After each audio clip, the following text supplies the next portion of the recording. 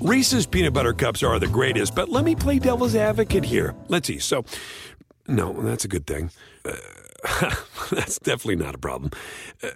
Reese's, you did it. You stumped this charming devil.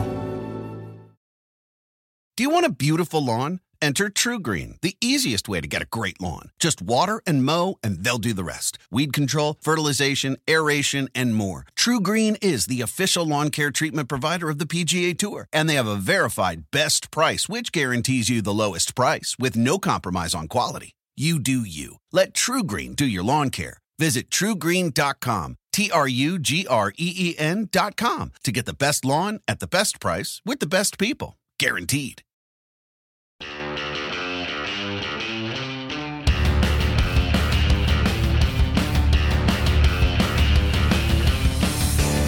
Greetings. Welcome to the NASCAR and NBC podcast.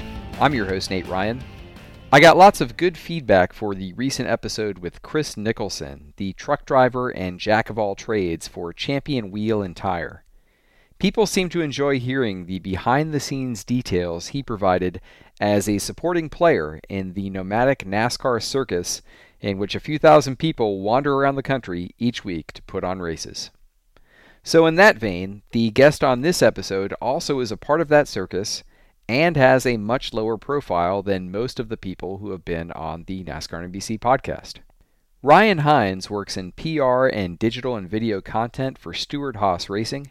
He has been around racing for most of his life, and he also has been out as a gay man for many years. In more than 20 years of covering auto racing, I've done many stories on NASCAR's efforts to diversify by becoming more appealing to minorities and women, both as a place to work and as a place to become a fan. With a few exceptions, there haven't been as many stories about those in the LGBTQ community who work in and are fans of NASCAR as well.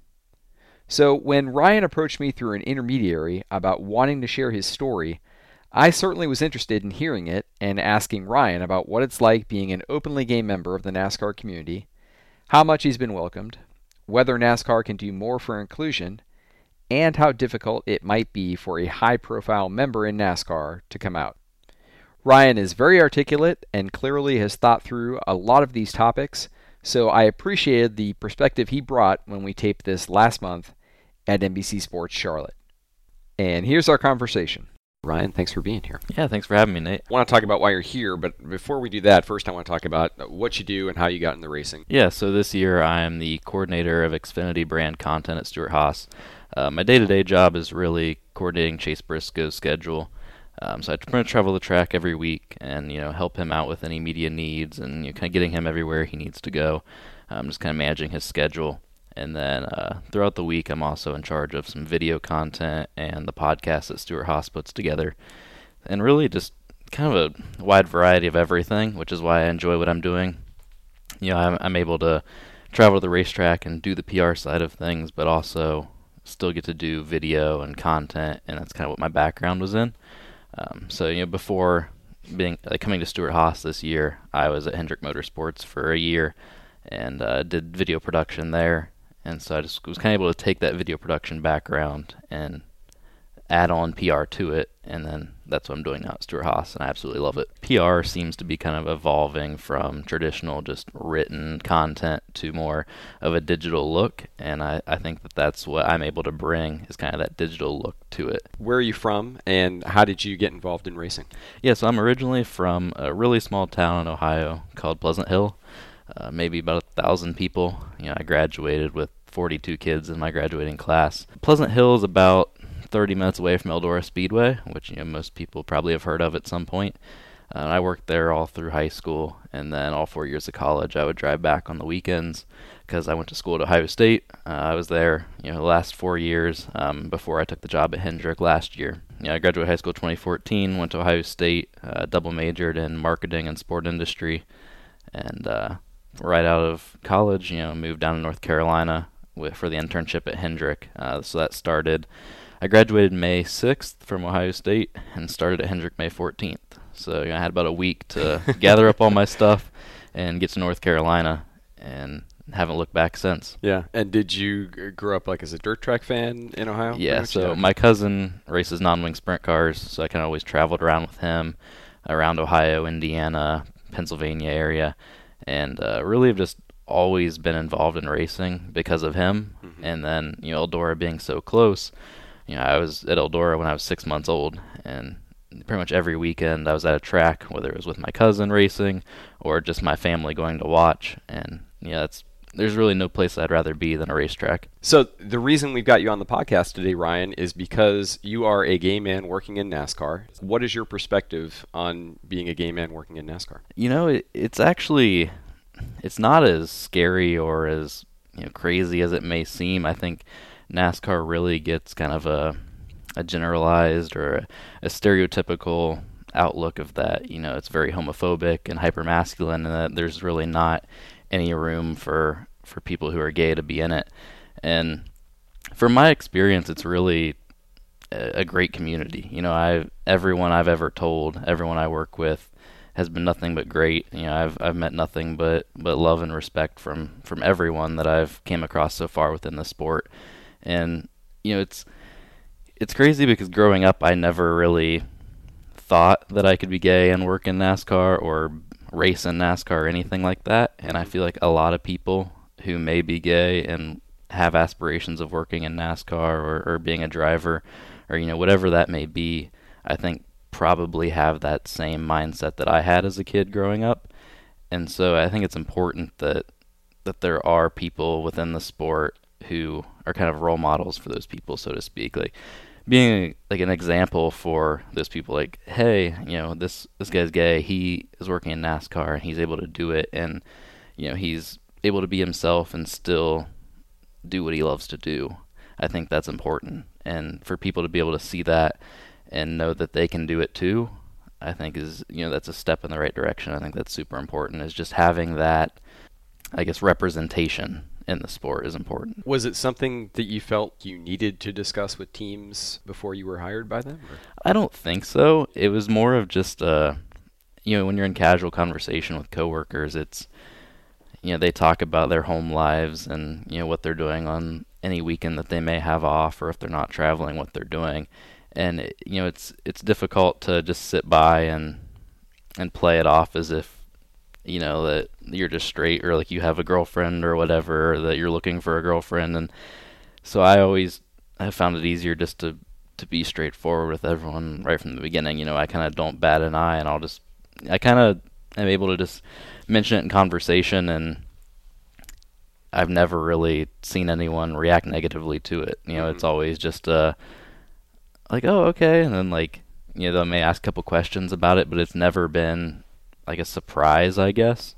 Like, no one's kind of like, you kind of watch people's reaction when you say it, and it's always been a good reaction. I've never seen someone kind of like, raise their eyes and be like, oh God. Yeah. So most of the people you work with then at Stewart-Haas know of your sexual orientation just through just knowing. Yeah, you. Just from talking about, everyday life, and I think that at least from everything that I've experienced, it's more of, as long as you do your job and you do it well, no one really cares about everything else, And if you're just honest about who you are, then people will respect you for that. I think we've come a long way just in the last 10 to 15 years. Because I know growing up, I never really thought even that I would be out in any aspect of life, but now that I've just kind of, I've seen marriage equality happen, and, all these like small but yet monumental changes that we've seen happen over the last couple of years, and just mindsets have kind of slowly changed with that too. And, I've really never came across anyone anywhere I've worked so far. I'm in a relatively short career so far, but, everyone I've come across so far has been great about it. Like, it's more of the attitude of they don't really care. Right. Like they wanna know the true you, and they care more about like you as a person and how you treat them, and just that you're a normal person to them, and that your sexuality doesn't really define who you are. And right. I think that's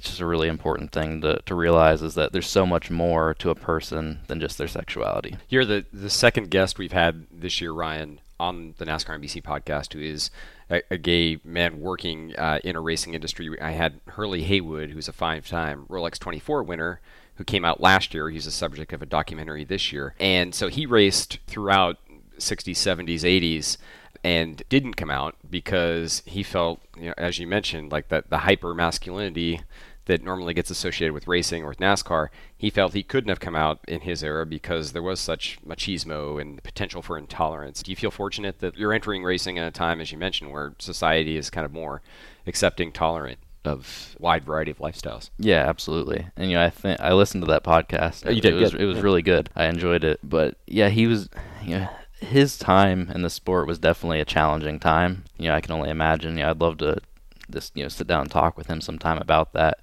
But I definitely feel fortunate to be in the sport at the time that I am, and really just happy to be alive in the era that I am, really, because we have seen such a change in public perception. And I'm also privileged in the fact that when people first meet me or first talk to me, they don't really realize I'm gay right off the bat. I seem relatively just like a normal quote unquote straight person. Mm-hmm. So that I'm not going to deny that doesn't help too, because I fit in with everybody else, and there are people in the LGBT community who don't fit in as well. More flamboyant. Yeah, that might stand out more. Yeah, right. So I feel like those people meet more of a challenge than I often do, because I'm able to just kind of fit in.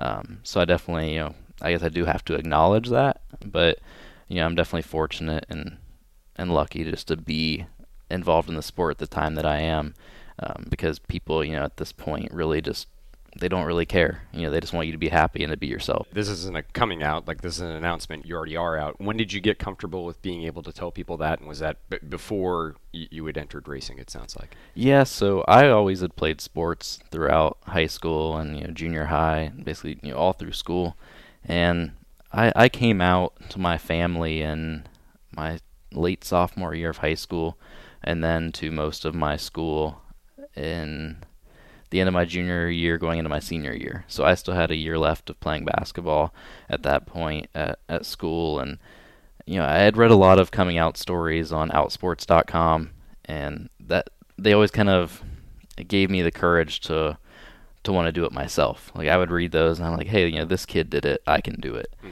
And so I finally did take that step forward. I had a lot of good friends around me that I was able to talk to all the time that kind of encouraged me that, hey, you can do this and it'll be okay.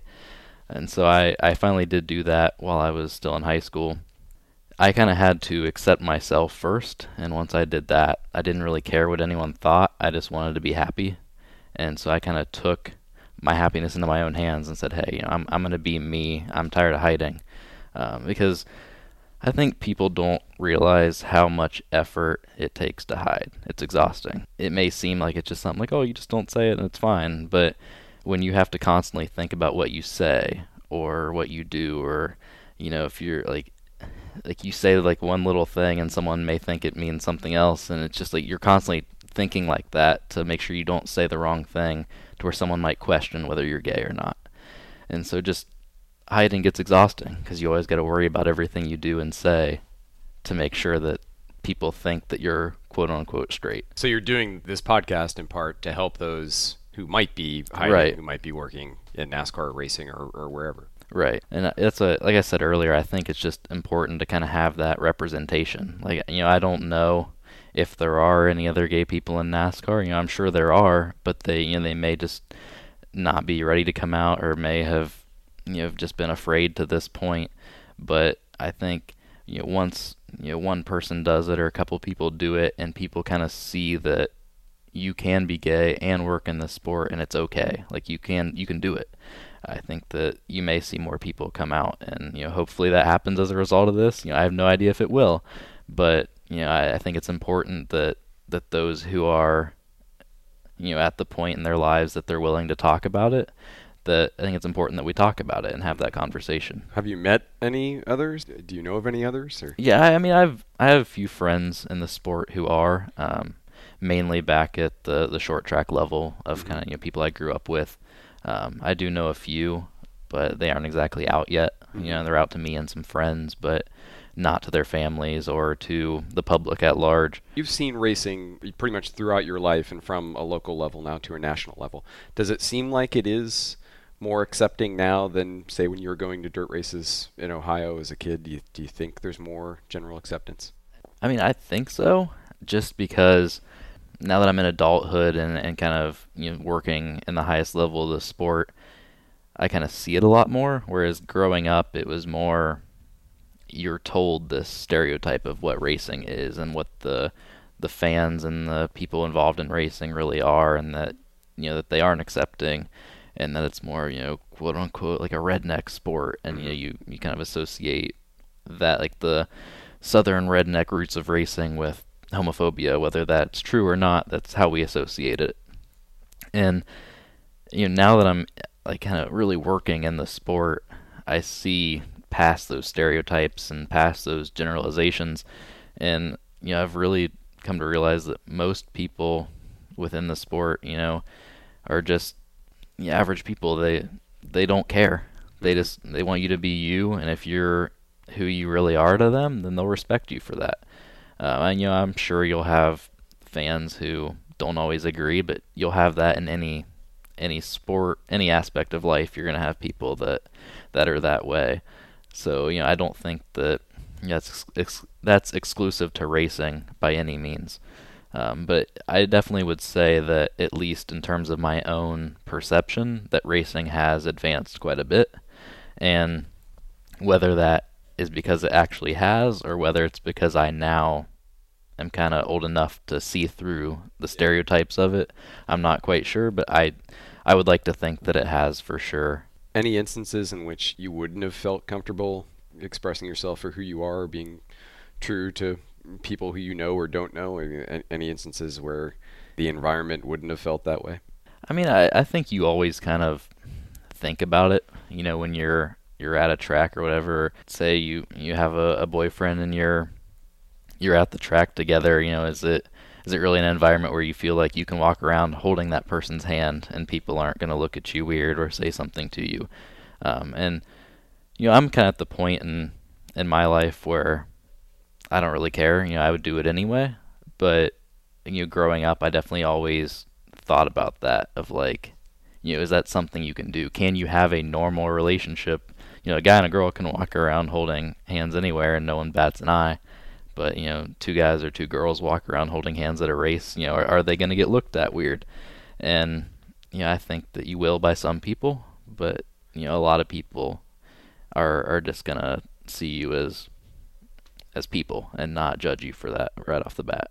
So if there's an environment like that, Ryan, where you can be at a racetrack and just be who you are and be comfortable with it, that would certainly send a message of inclusion. And you work in PR and marketing, and about NASCAR's efforts to try to gain as many new fans as possible. So how important is it for NASCAR maybe to send that message of inclusion to potentially fans who might be gay? I mean, when we had Hurley Haywood on this podcast, and he talked about that he believes there is a large segment of the gay population that would be attracted to racing if they were marketed to or appealed to. Is that important for NASCAR? I think it's super important. You see every other major sports league having pride nights, or they'll launch apparel lines or whatever it may be to just kind of show support.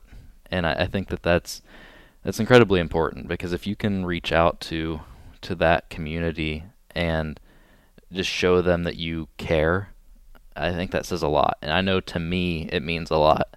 And especially if it's NASCAR, that's something, I've grown up, I've loved this sport for all of my life. And so for them to just show an initiative and to show that they care about the cause would mean a lot to me. And I know that when you can kind of target the community and really just show them that they're welcome, then they'll respond. I know, like, with the NBA and the MLB, when they have the Pride Nights, you get a lot of people to show up for that. Like, I've seen plenty of stories and everything on Outsports.com after the fact, like when the Yankees have a Pride Night, or the Red Sox, or whoever it may be. Outsports tends to try to cover that and kind of show, hey, here's how this went. And it seems that they always have good results. You don't get really any negativity. Like, you'll get people on Twitter that complain about them having it or whatever, but you're going to get that anywhere. And so I think that NASCAR, just showing that initiative, can go a long way. And, and we aren't really in a position as a sport to turn away any new fans, because we have to keep reintroducing, whether it's people who've been on the track 1 or 2 times and haven't come back since, and getting those people back, or just getting brand new people all together to come back and just check out racing. I think that we aren't in a position to turn that away. We have to keep fans interested in the sport and keep introducing new fans, because as a lot of the fan base is older, as they start to kind of, I don't want to say it like this, but as they kind of start to die off, if you don't replace those fans with new fans, then what do you really have left? You have to keep fans coming back and keep new ones coming in, because if you don't have fans, then you don't really have a race to attend. So while your experience has been a very positive one, maybe that is something you would like to see NASCAR do more of, is to be a little bit more aggressive with initiatives like that? Yeah, and I think they have to kind of be careful with that in a way. Yeah. Because, there is the stereotype of what the fan base is, but there's also the look of, I guess, you don't want to seem opportunistic. You don't want to do something just to do it to look like you're trying to capitalize on it. Like, if you're, whether you're launching a merchandise line like Nike and Under Armour and all those clothing companies do, or whether you're holding some sort of initiative, you want it to look genuine and authentic, and not like you're just trying to reap profit from it. And so I think that NASCAR definitely needs to show some initiative in that space, and just, I guess, show that they are welcoming to it. But I think what they're really just struggling with at this point is, how do we do that and not seem opportunistic and like we're doing it for the wrong reasons? Those other professional sports that you mentioned, Ryan, a lot of them do have those initiatives, but you don't see a lot of other pro sports where athletes are out and can be comfortable with it. I mean, obviously there's the Women's World Cup. The women's national team has just won that. There are some players there who are out, but for male-dominated sports, I don't think you see that certainly nearly as often. You are out and are comfortable, but you are in kind of more of a mid-level position. Like, I'm not a driver. I'm not a crew chief. In the grand scheme of things, I'm a nobody. Not to disparage those childhood dreams about becoming a driver, but yeah, I mean, and you're not a nobody. I mean, you do important work at the team, but you're comparatively low profile to a driver, a crew chief, or a team official, or an engineer, or somebody like that who's in the headlines. Have you thought about, like, could somebody like that be out and be accepted in a prominent position? I think so. I think a lot of it at this point is, if there is a driver who is, or a crew chief who is, I think that they would likely not come forward, just for fear of what it could mean, not necessarily what it would mean. And just, you don't want to turn away potential sponsors, or you don't want to keep yourself from maybe getting hired by a team by divulging something about yourself that makes you so vulnerable like that. And I don't think that in 2019 that's really something that a driver or crew chief should have to worry about. But I think that whether they should or not, they do. And so if there is one, I think they could come forward and find a lot of acceptance. You're always going to have people that are going to say negative things, but like I said, you're going to have that in any aspect of life. It's not exclusive to racing. But I would love to see a driver or a crew chief come forward, or an engineer, whoever that might be, embracing who you are and just being truthful and honest about it. You'll find a lot more acceptance and respect than you ever think you could. You mentioned another important facet to this that I think is interesting. NASCAR is predicated largely on corporate sponsorship. You work with sponsors. How do you think they would view that? Because I would presume, like most companies, corporations these days are somewhat forward-thinking and are aware that they're marketing to all different customers, and I would think that probably most of them would be accepting of it. Yeah, absolutely. I think that by and large, most of your large companies who are in NASCAR sponsoring in some capacity, I think that they wouldn't really bat an eye at it. Like, as long as you aren't bringing a bunch of negative publicity to them, as long as you're just going about it, doing your job, and just being authentic to who you are, I don't think that they're going to have an issue with it. As long as you're doing your job well, and if that's, if you're a race car driver, as long as you're performing and you're a good ambassador for their brand or their company, whatever it is, then I don't think the sexuality really matters. Right. And I think companies in 2019 have really kind of understood that for the most part. I feel like most of the companies that I've dealt with so far, I don't think they would have a problem with it. I think the way Hurley Haywood sort of explained it was that he didn't think you could do it and be sort of militant, I think is the word he used about it, and maybe not so in your face. Like, it sort of had to be, this is who I am as a professional athlete, this is what I'm doing, this is what I'm accomplishing, and oh, by the way, this is also me in my personal life. Right. I think it's more, being honest with everyone about who you are, but you aren't being, I guess, I think you put it well, you aren't being like super militant about it. You aren't going out trying to be a huge agent of change. You're just kind of acknowledging who you are and just being honest about it. And I think that's even where I'm at. Like, I don't want to be this huge trailblazer and try to like go out and take on like a huge campaign, but I think it's important to just be open and honest and talk about it, because the more people become familiar with it and just see it as a part of everyday life, the better things are going to be. So maybe the thrust isn't being, hey, I'm an agent of change, I'm the center of attention, this is my cause. A byproduct of it can be, though, that it does affect change because it becomes more normalized and people kind of become more accepting to it. Absolutely. Right? Yeah. And I've always been kind of a behind the scenes type of guy. I'm a video guy. Like, my job is to blend in with the camera so people don't really realize what I'm shooting. So then it looks all candid at the end. But that's kind of the way I look at it, is really just, if you just talk about it and just acknowledge it and don't try to spark this huge change right off the bat, but just kind of just acknowledging it and having that discussion goes a long way. Because once people realize that, hey, I know this guy, he's just a normal guy who works in racing and he happens to be gay and he's just like all the rest of us. Right. And I think that realization from your peers is what kind of really helps out with acceptance. Because once they realize that you're just like all the rest of us, like that goes a long way. Ryan, I really appreciate your time. I appreciate the conversation. Thanks for being here. Yeah, thanks for having me, Nate. I appreciate it. Thanks again to Ryan Hines, and if you're interested in hearing more perspective on the topic, we referenced that Hurley Haywood was a guest on the NASCAR and NBC podcast this year.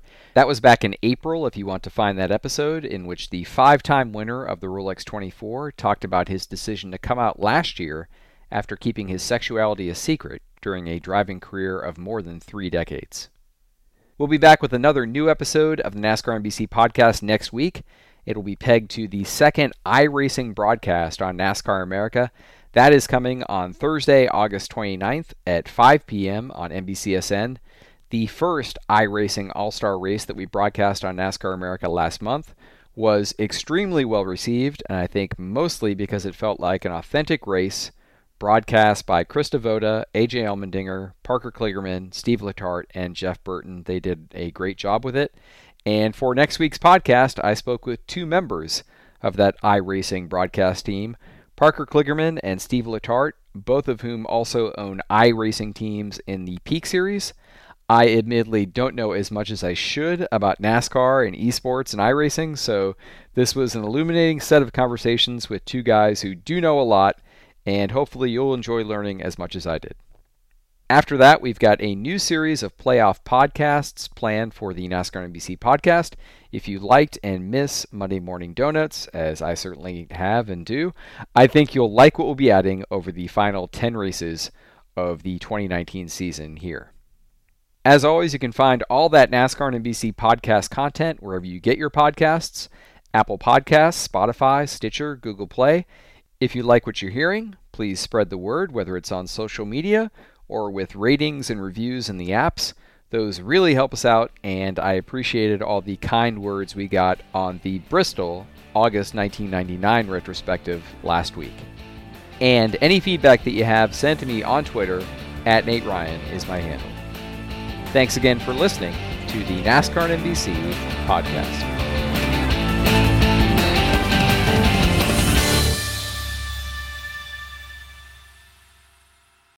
Reese's Peanut Butter Cups are the greatest, but let me play devil's advocate here. Let's see. So, no, that's a good thing. That's definitely not a problem. Reese's, you did it. You stumped this charming devil. Start clean with Clorox, because Clorox delivers a powerful clean every time. Because messes happen. Because... Hey, listen. Remember how you told me to toss those takeout containers before we left for vacation? And you were like, I'm serious. If that leaks over the counter, it'll be a slimy abomination by the time I get back. And I was like, yeah, of course. Don't worry about it. I won't forget. Well... Ooh, yeah, that happens. So start clean with Clorox. Use Clorox products as directed. Rinse after use if in contact with food surface.